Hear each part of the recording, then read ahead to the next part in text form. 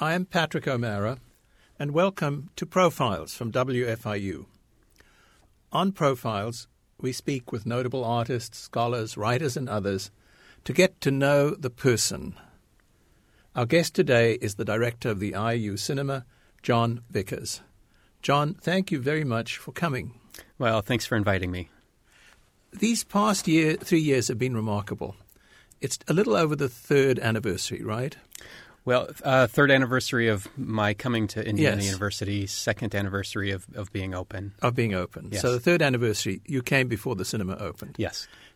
This has been an incredible time. We've opened up a cinema which has brought in students, faculty, and townspeople, large audiences. What do you estimate the audiences have been over the past 2 years? Well, for our first 2 years, our audience was over 90,000 admissions, Gosh. which we're very proud of. And it's continuing. It is, absolutely. I want to know more about you. Okay. What brought you to IU and what you did before coming here. Sure. I know that you lived in Three Oaks in Michigan. Yes. And that there was a family business there. Yes. Vickers Engineering. Yes, that's correct. What kind of engineering? Well, it was actually more of a manufacturing company. However, my father did some engineering as well. He started in 1970, and I joined the business in 87. My brothers and I had worked off and on in summers as well, but came back to the business after university in 1987. And they were considered a job shop for manufacturing, taking on work from many different industries, including the auto industry. And you'd gone to university in Michigan as well? Yes, Michigan State for civil engineering. Oh, you did an engineering degree? I did, yes. So that's quite a leap. You mean to cinema? Yeah. Well, sure. Not really, no, absolutely, it is. So let's go over the evolution of this. Okay. You're in Three Oaks, and suddenly you see a movie theater called Lee. Yes. And it's for sale. Correct. Take us from there. In 1993, my wife and I saw our small-town theater go up for sale. It had been closed as a theater for 8 or 10 years, and it had many different names after Lee as well because it had changed hands a number of times. But within a week of seeing that sign, my wife and I made an offer and committed to buying the theater. And we had this naive bohemian vision of opening this movie theater, showing interesting films, living in the old projection booth, and displaying my wife's art, who she was a painter, and again, living this interesting lifestyle. By the time we restored the theater 2.5 years later and opened in 1996, we had our second child had arrived, and so we had 2 children. The bohemian lifestyle was really no longer realistic, but we still wanted to accomplish what we set out to do, and so we did it kind of as a hobby business on the weekends. We opened the Vickers Theater. And that's, I guess, where my forthcoming career then began in cinema. And that movie theater had existed since 1913. It did. Actually, 1911, it was titled or called the Fairyland Theater, I believe, and then changed to the Lee Theater in the teens and ran by the Lee family until, I think, 1977. And then again, it changed hands a number of times. What did you have to do to bring that up to code or to bring it up to what a movie theater should be? Sure. Well, everything was gone, and it had been used as storage and office space, and it was pretty much chopped up with rooms, et cetera. So we completely gutted it, but we also wanted to create a different feeling in the space. So we created balconies, we lofted the ceiling, we had to level the floor out so we could put bistro tables in the back because that was part of our vision. And so we created this really intimate, beautiful boutique theater that has a class and a charm all its own. It has oak wood flooring in part of it. I mean, it's just really a beautiful space that created an environment that people wanted to come to. And your wife's Jennifer.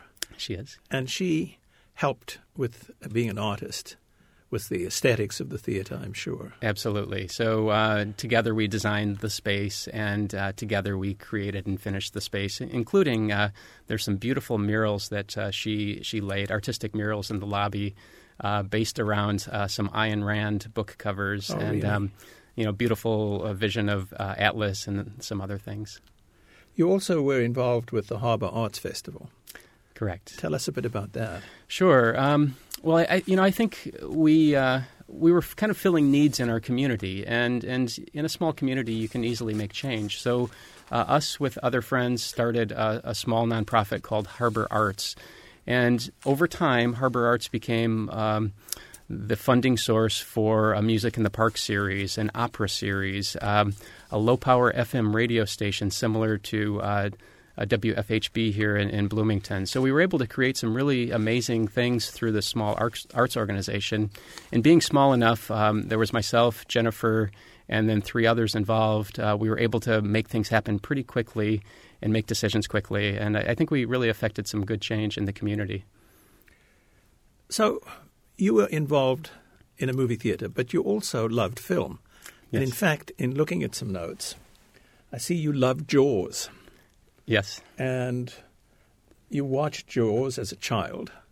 And then how did that grow? I mean, you went to Michigan State right. and didn't do anything involving film.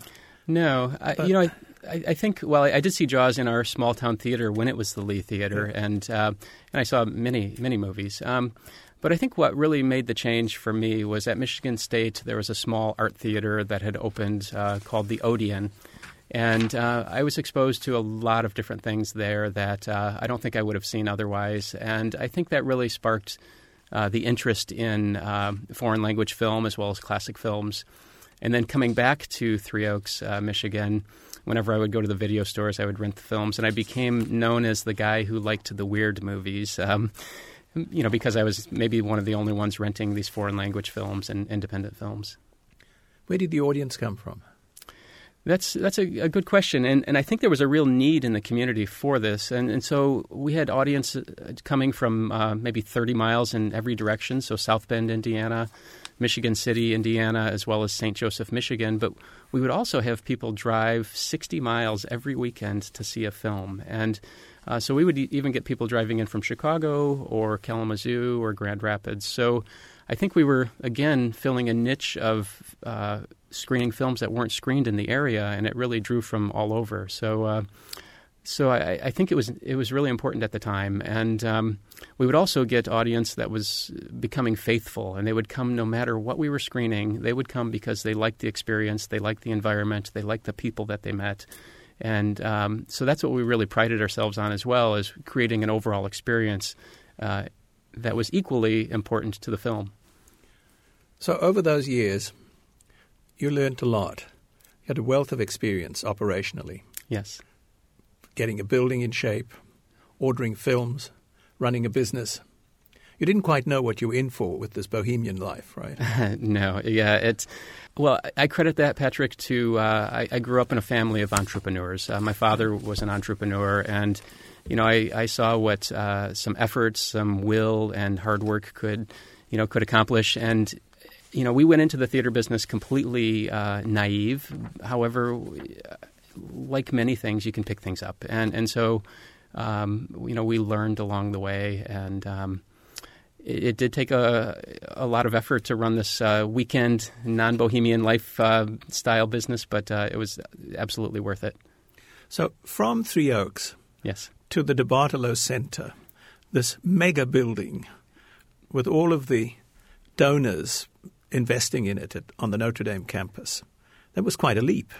That was quite a leap, and it was also very flattering. I was asked to interview for the position of opening the Browning Cinema in the DeBartolo Performing Arts Center, and I think I was asked because many faculty from Notre Dame came to our theater in Michigan, and folks thought maybe I could handle this. And but anyway, to go into this building and be asked to possibly partake in opening this great cinema was, really a neat opportunity. And I'll tell you, when I was given the job, and after being there for about a month, I almost felt guilty about getting paid to do something that was a hobby before for me. And it's true. And so, but I got to be part of this really amazing team at Notre Dame in this DeBartolo Performing Arts Center, most of whom are still there. And it opened me up to this completely different world that I'm so glad I'm part of now. IU advertised this position. you were happy at Notre Dame. Yes. You've said you didn't take the IU job out of desperation. I didn't. In fact, that's a quote. Okay. Well, I didn't actually apply for the IU job until I was asked to apply for it. And again, I was very flattered to be asked to apply. And no, even after the position was offered, it was a big decision as to whether to come. And there were, I'll tell you, why we decided to come. But yes, we still had our theater. I still was at Notre Dame. I had become the managing director of the DeBartolo Performing Arts Center, and we had so many ties in the community. So it was really tough to leave. However, I saw what Indiana University was doing with this facility and what the plans were for the facility, but also the level of commitment and engagement with the faculty. They were all involved in this process of hiring, but also, to further that, the administration. So this was a project that the president initiated, and the position reported to the provost. So to have that level of commitment, hopefully ensuring the success of this was pretty amazing. And those are the things, as well as our family falling in love with Bloomington, that really made us make the decision. But also it's something more than that. It was something new that you were going to create from scratch, right? Yeah, you're absolutely right. This was an ambitious program spelled out by the president and the provost, and it was the opportunity to build something that would hopefully become nationally recognized, which is very exciting if you can lead that. So, yes, absolutely. There's the challenge there that I think was exciting. I do tell people that I've had the good fortune of being able to open what I consider 3 of the most unique cinemas in the Midwest, and each time they get grander and grander. And I don't think this one could be topped. I think I become very passionate about the things that I like to do and I'm interested in. And hopefully that comes across in what I'm doing here as well. Let's talk about the cinema a bit. Sure.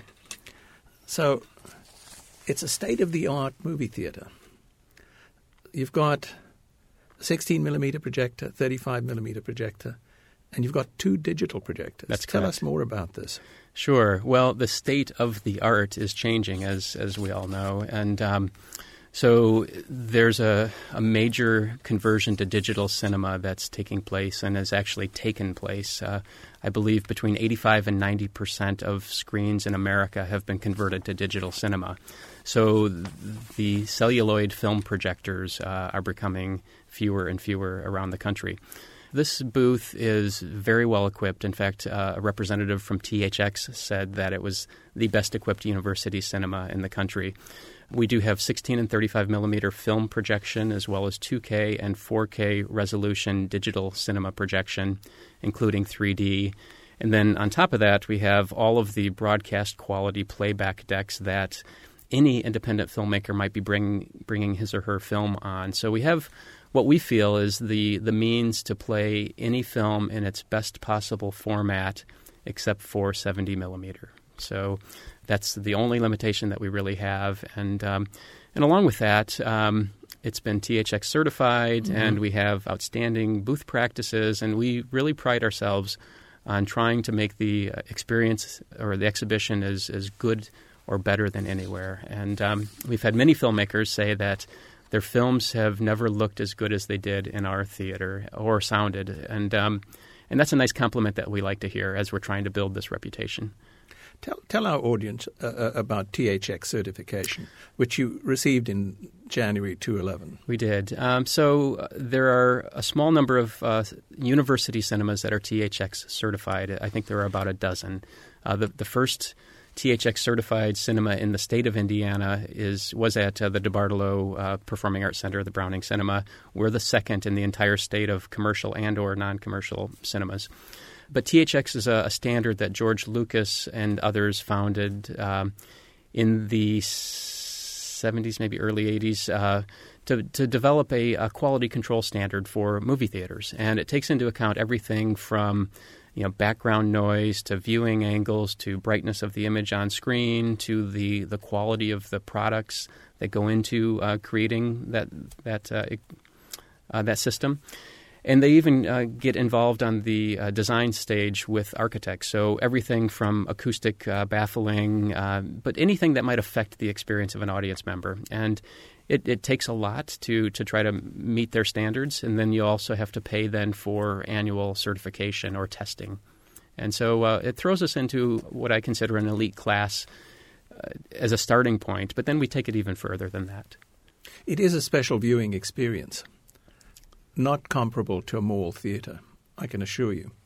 Well, thank you. It's the ambience and it's the quality of the image as well, and that's really special. Yeah, thank you. And I'm a firm believer of lasting memories of a film take more than just the film, and I think they take the overall experience, and place is very much a part of that. Yeah. And we're blessed with this great place.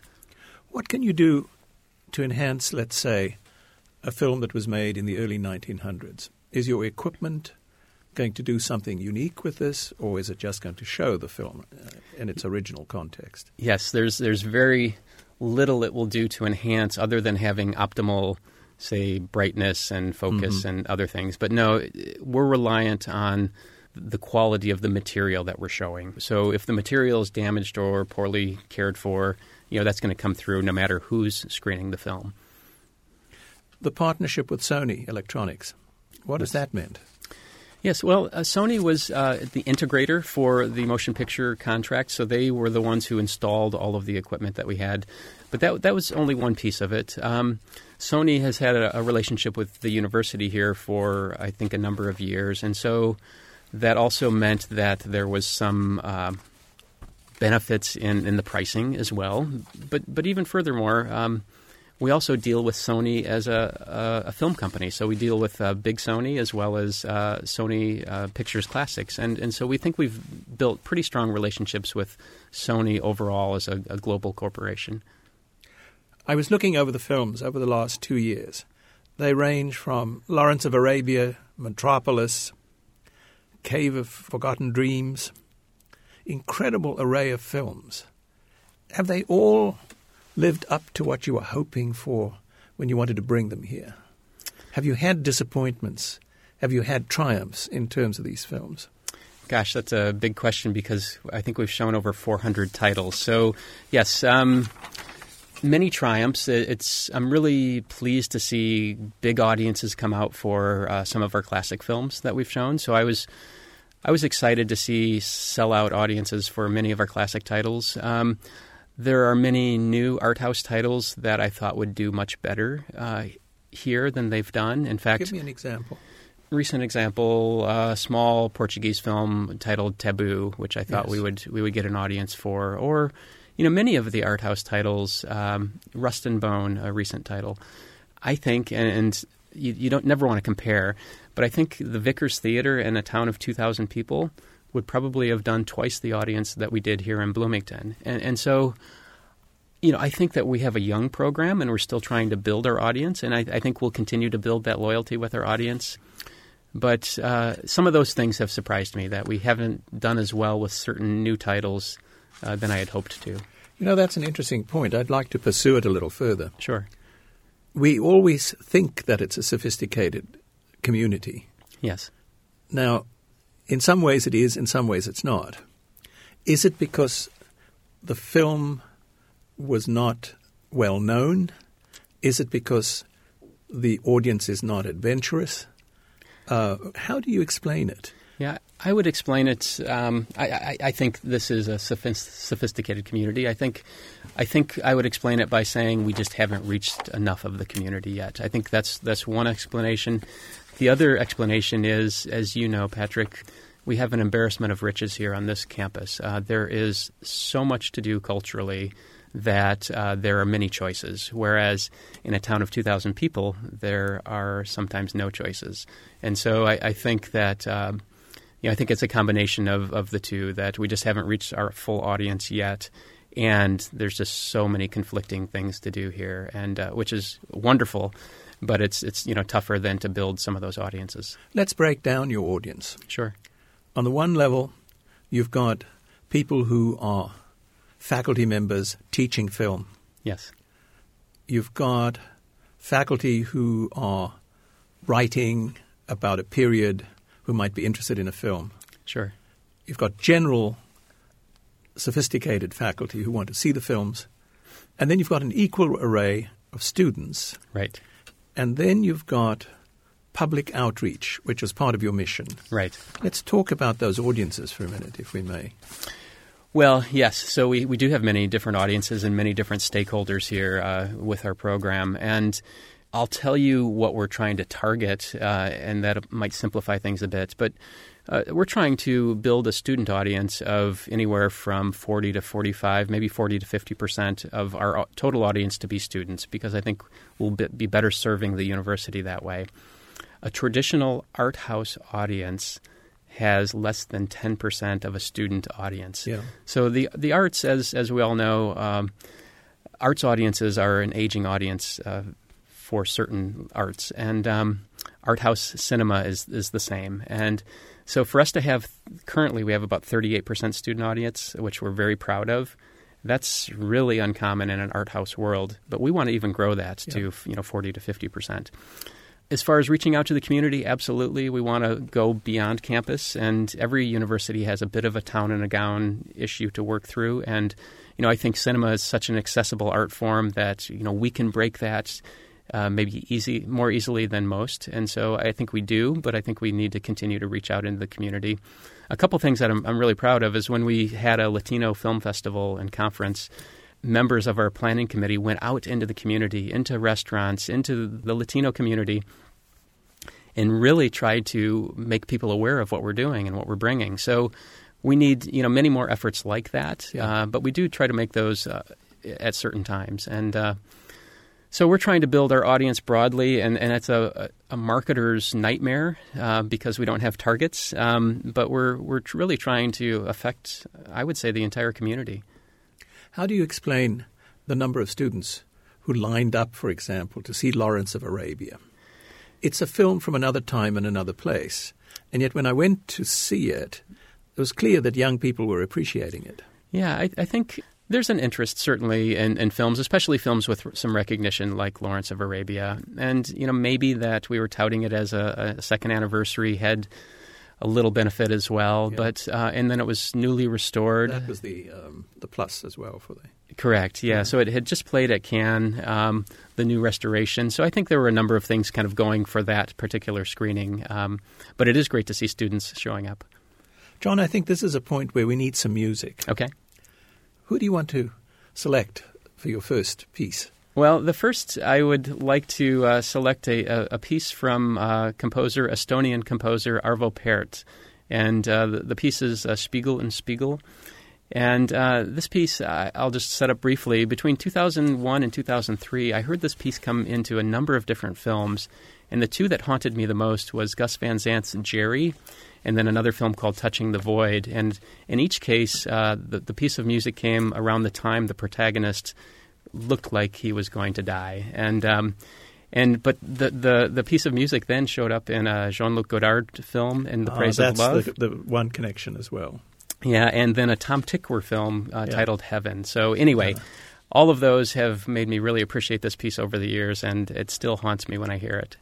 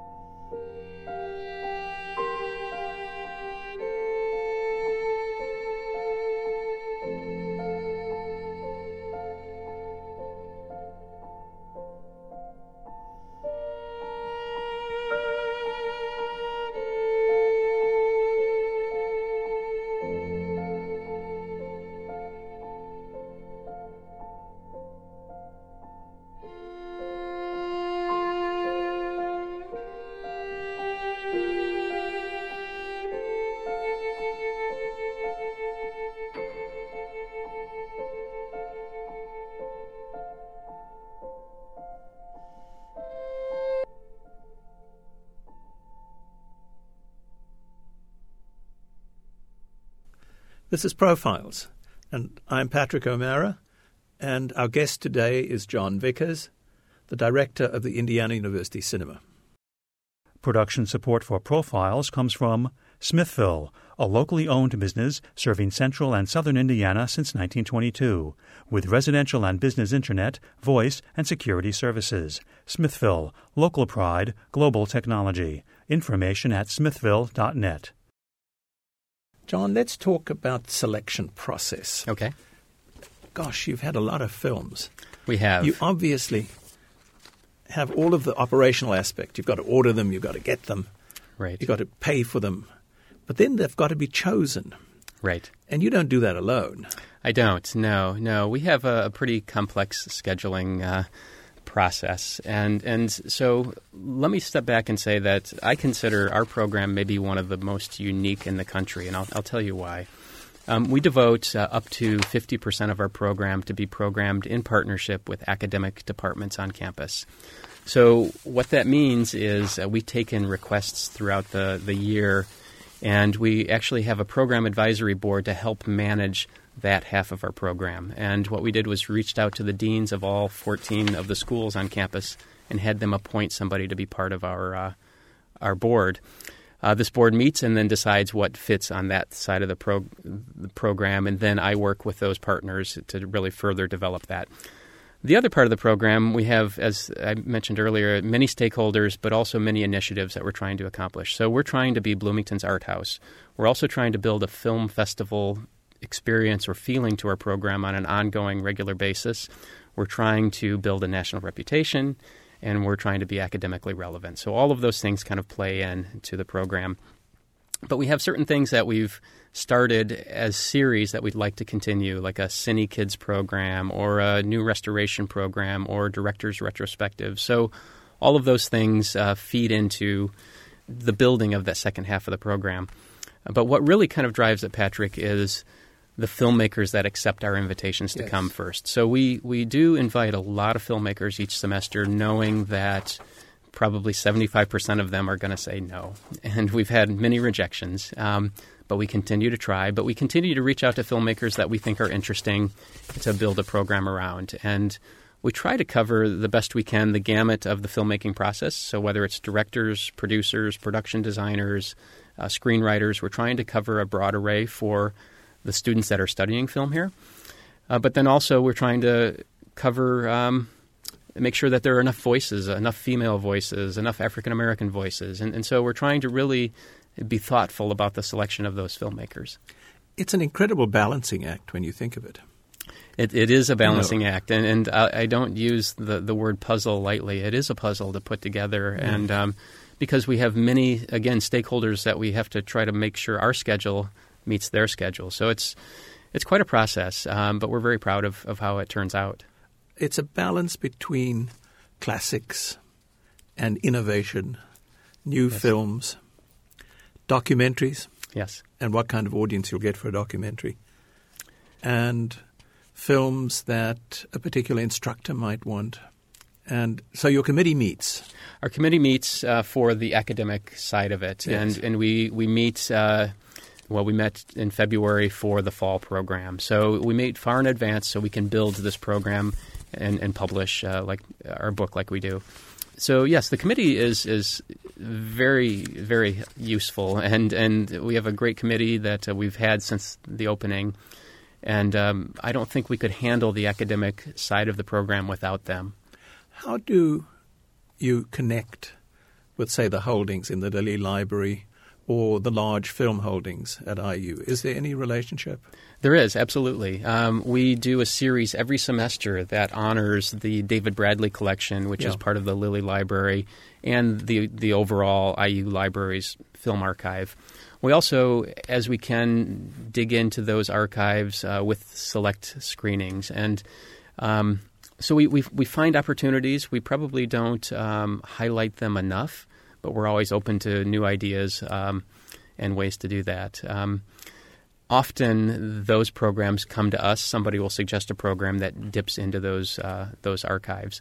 I will say, though, that we have a wonderful symposium coming where IU is going to play a very big part of it, and it's the Orphan Film Symposium, which has traditionally been held every other year in NYU and other locations, but we've been asked to be the Midwest symposium in September, and it's a great honor.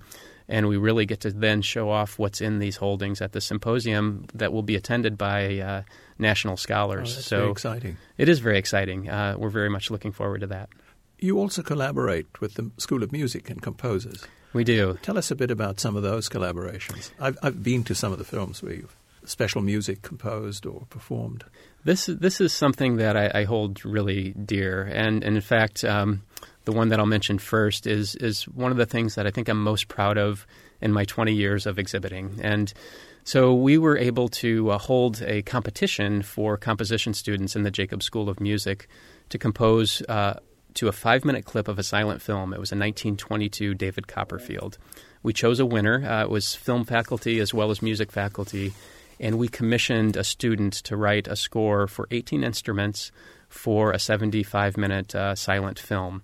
And the winner was Ari Fisher, and yes, I was there for. He completed that score, and we premiered his score with the silent film from the Library of Congress, I think 3 days before Charles Dickens' 200th birthday. Yeah. And for me, I was so proud that not only we could provide this opportunity to the composer, but also to the audience, because it was a wonderful. I thought it was a wonderful experience for the audience as well. And so that was, one collaboration. But we've also had student orchestras for other films that we've presented in the cinema. And then a couple of years ago, we started with faculty in the Department of Communication and Culture, as well as composition faculty, this collaborative project where film students and music composition students get together and establish a project from the beginning together. So composition students and film students to create this collaboration, which we then premiere live with an orchestra again, and it's called Double Exposure. And through the valiant efforts of Suzanne Schwibs in CMCL and John Gibson in the School of Music, they've been able to put this together. And it's not part of a class, so it's all extracurricular in a way. But they're creating some really great work that we've premiered as well. So really some neat opportunities. And then there's Halloween. And then there's Halloween. And it's your dramatic moment when you bring in all of the vampires. Yes. We actually were planning something really special this Halloween. Are you? Speaking of vampires. So we're going to do Murnau's Nosferatu from 22. Film, with some non-traditional accompaniment, which we're excited about. And then what about The Rider? The Rider, yes. Thank you for bringing that up. The Rider film series is a long-established film series. They've been presenting films in Bloomington for 30 years. And we've partnered with Peter Lapalato and The Rider. That was one of our first partnerships to have The Rider help present our International Art House series. And I think we have a really great partnership in, I won't go into details, but then we also then get exposure in their magazine, the Rider magazine, every month. So we have a couple pages of ads to promote our series in their magazine. So I think we've established a great partnership. Peter is a great partner, and we're very proud of that. I'm Patrick O'Mara. This is Profiles. And our guest today is John Vickers, the director of the Indiana University Cinema. John, I want to talk about some of the really interesting visitors that we've had. I want to know some of the background, but I also want to know about how you handled them. Let's start with one that I was really intrigued with. Okay. Werner Herzog. Yes. What a great coup to bring him here. First of all, he's in a very active phase still of his career. He is. I don't think he will ever stop making films unless he has to. I've been in touch with Herzog over the years and have tried to invite him in the past. And I think what helped us succeed this time was we applied for a Patton lectureship. And the William T. Patton Foundation offers what is considered the most esteemed lectureship on the Indiana University campus. And the committee accepted that nomination. And approaching Herzog with this, with the thought of giving 2 academic lectures, as well as being here for a week, but then also being able to offer a nice honorarium, I think is what kind of sealed the deal. I think it challenged him intellectually. I think it was something interesting for him to consider. And and I think it made it worth his while. And so we were successful in bringing him here. And the series of events, I think, were well planned. And the thing that we didn't plan for was as he put it, the intensity of the audience. People came out, and we were very pleasantly surprised that they came out in the numbers they did. For the second lecture, I think we had around 1,100 people attending. It was jammed. And so you had to move it to the auditorium. We did. The first venue sat about 500. And you turned people away. We turned people away. So the next lecture, 2 nights later, we moved to the auditorium. And I think it was a great series of events. I think we maybe worked him too hard. We had a lot of events for him, but he was a good sport and he was gracious all along.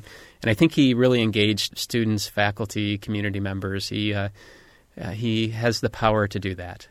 You know, it's not simply because he was a recipient of the Cannes Festival Award or the Venice Festival, Emmys, Césars, other awards.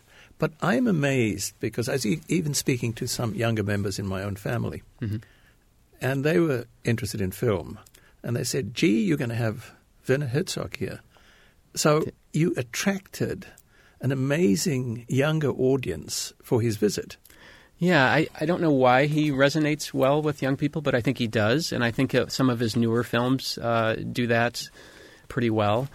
But I think everybody's intrigued by his perseverance. And if anybody that knows Fitzcarraldo knows the story behind Fitzcarraldo. Yeah. And so, I think he has this kind of larger-than-life image. The opera house.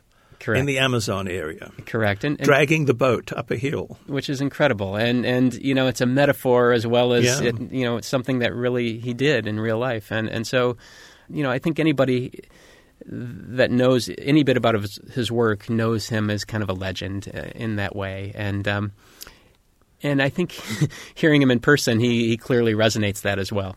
And then there's one of the recent films in 3D. Yes. How do you fit that into the works? Well, I think that's actually, Patrick, pretty easy to fit into the works. That was the very first 3D documentary that was released in the States. It's released by a company that handles art house films, IFC Films. Yeah. And we didn't have to justify it, but we topped it off by having the president of IFC Films here to have a premiere, actually. We screened it before it opened in theaters with Jonathan Searing of IFC. But it wasn't a tough sell at all. And then we followed it up with the second 3D documentary, Pina, about a year later. We did something special. We digitized some of the movies, right? We did, yes. I'm very proud of that. Through the Advanced Visualization Lab here on campus, they have the software to create what's called a digital cinema package, or a DCP. And a DCP it's the form or format that films are screened on the 85 to 90% of the screens that have been converted to digital cinema in the country. And Herzog Film Production had just restored for a Blu-ray release in Europe the 6 Kinski films. And we were screening 3 of them here when he was visiting, and we offered to create DCPs so then he could do a theatrical release of those films. Wonderful. And they were ecstatic. Yeah. And they took us up on it, and they were very appreciative. And now hopefully, when those are screened, somehow IU's name will be somewhat attached to those. Well, I hope we can bring him back sometime. I think we can. Yeah. I think we can. It's very impressionistic on my part. I talk about some of the other films that I've seen and enjoyed. Alison Kleiman, for example. Yes. Ai Weiwei. That was quite an experience to have her there and to see that film. And it was so timely because the film was being shown nationally as she was here. Correct. Tell me about her. And yeah, I can offer very little, Patrick, because of course I made all of the arrangements, but I was, I think, at a festival when she was here. In fact, I think it was in Toronto. So I didn't get to meet Alison. So your experience is more firsthand than mine. But the film is a really remarkable film. No question. I think regardless of what your politics are, I think seeing an artist put him or herself out there like he did, and trying to create work that makes people think about their situations is absolutely important. And by the way, Ai Weiwei's artwork is being exhibited at the Indianapolis Museum of Art this summer. Oh, great. Which I'm looking forward to. John, another interesting film that I found very provocative, very moving, was Matewan. And you had the director here, John Sayles. Yes, so we were fortunate to bring John Sayles here, who's considered maybe one of the leading independent filmmakers over the years. And if you're screening a retrospective of Sayles' work of any size, Matewan has to fit in there. And Matewan is a great look at class structure, class struggles, as well as labor struggles. And I think that, I don't know, that film will never go out of style or relevance. It's always going to be important. I liked very much The Memories of Grey Gardens. Yes. Which I thought is a spectacular film. But to have Albert Maisley here. Yes. Wasn't that a special occasion? It was. And I love, that film has been challenged over the years of knowing the limits of being objective and capturing without exploiting. And I liked that Albert Maysles was challenged by an audience member after the film, and he very much felt that he had respect and actually love for the subjects. And whereas I think it is nice to hear those things firsthand, because he was doing the film according to him, out of respect, for the subjects, and was not trying to exploit any situation. So you're right. I think having those experiences with the filmmakers means a lot. It helps you maybe further your understanding of the art. And some filmmakers feel like they shouldn't have to explain their work, but I think it is great to be able to ask questions when you can. And then there was Claire Denis. Claire Denis, yes. Very interesting French woman director. Yes, and in fact, I still consider her one of the most important living female filmmakers, and we were able to show a number of her pieces. That, let me mention, is a visit that we initiated, but it had a 4-stop tour, and that's another way for us to build our reputation, is to try to build some of these tours. So we worked with the French Embassy and arranged 4 stops at the Walker Art Center, as well as the Emory University and University of Notre Dame. So as we try to build our reputation, sharing programs like this... That's a very good way of handling it. I think it's very important, yes. Just a couple of other thoughts. James Acheson. Yes. The Last Emperor. Yeah. And, of course, so topical with Spider-Man. Tell us about him and what he does and about his visit. Yes, so we had a costume designer named James Acheson who had won 3 Academy Awards for costume design, and one of those was for the film The Last Emperor, the other was for Dangerous Liaisons, and the third was a film titled Restoration. But so he has a classic design element that many of us of my generation and yours would appreciate, but then he also is relevant to a younger audience because he designed costumes for the Spider-Man films. Yeah. And then even leading up to that, or leading up beyond that, is he designed for the new Superman movie, yes, Man of Steel. So we thought it was a great time to present James Acheson here and talk about his work. And then Peter Bogdanovich, connected with the Lilly Library, I gather. Yes. So Peter Bogdanovich's papers are with the Lilly Library. So there's been a long-standing relationship with the university. I think he was interested in the university because he's written on John Ford and Orson Welles, of course, and made films.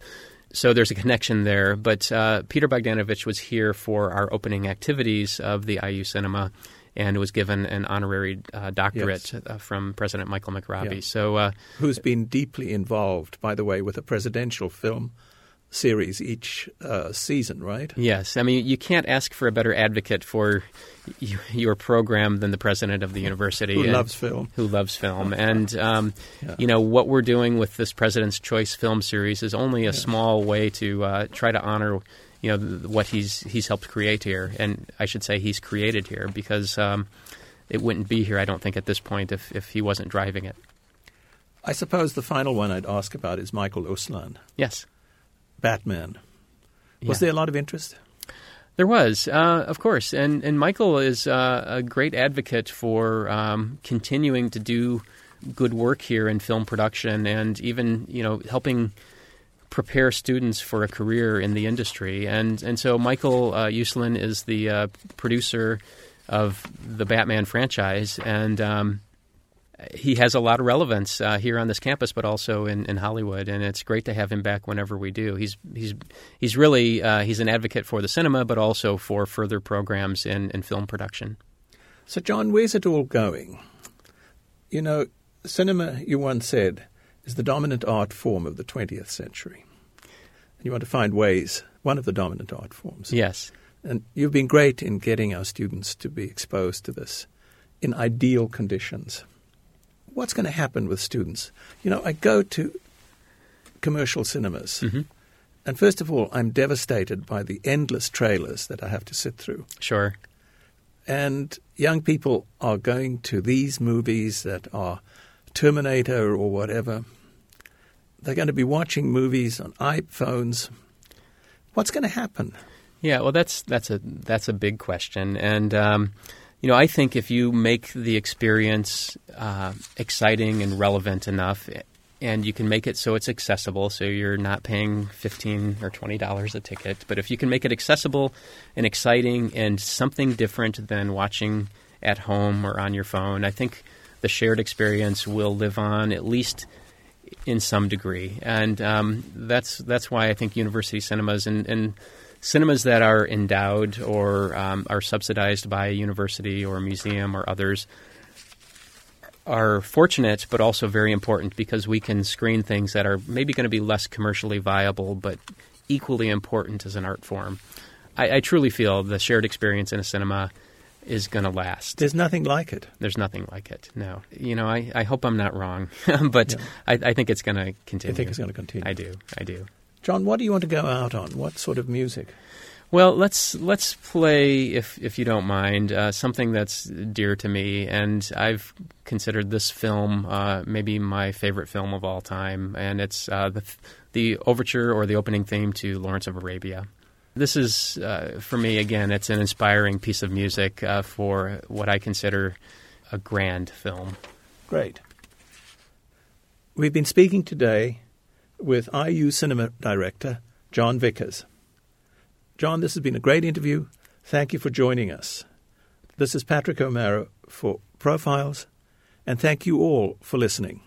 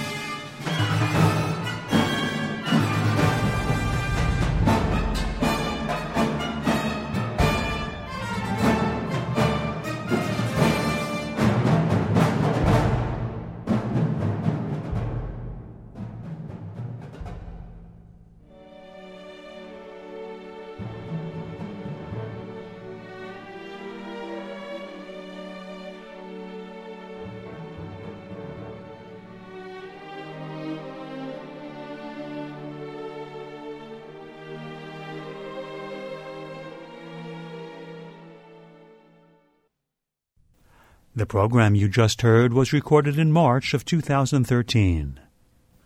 Production support for Profiles comes from Smithville, a locally owned business serving central and southern Indiana since 1922, with residential and business internet, voice, and security services. Smithville, local pride, global technology. Information at smithville.net. Copies of this or other programs can be obtained by calling 812-855-1357. Information about Profiles, including archives of past shows, can be found on our website, wfiu.org. Profiles is a production of WFIU and comes from the studios at Indiana University. James Gray is the producer. The studio engineer and radio audio director is Michael Paskash. Please join us again for the next edition of Profiles. For WFIU, thanks for listening.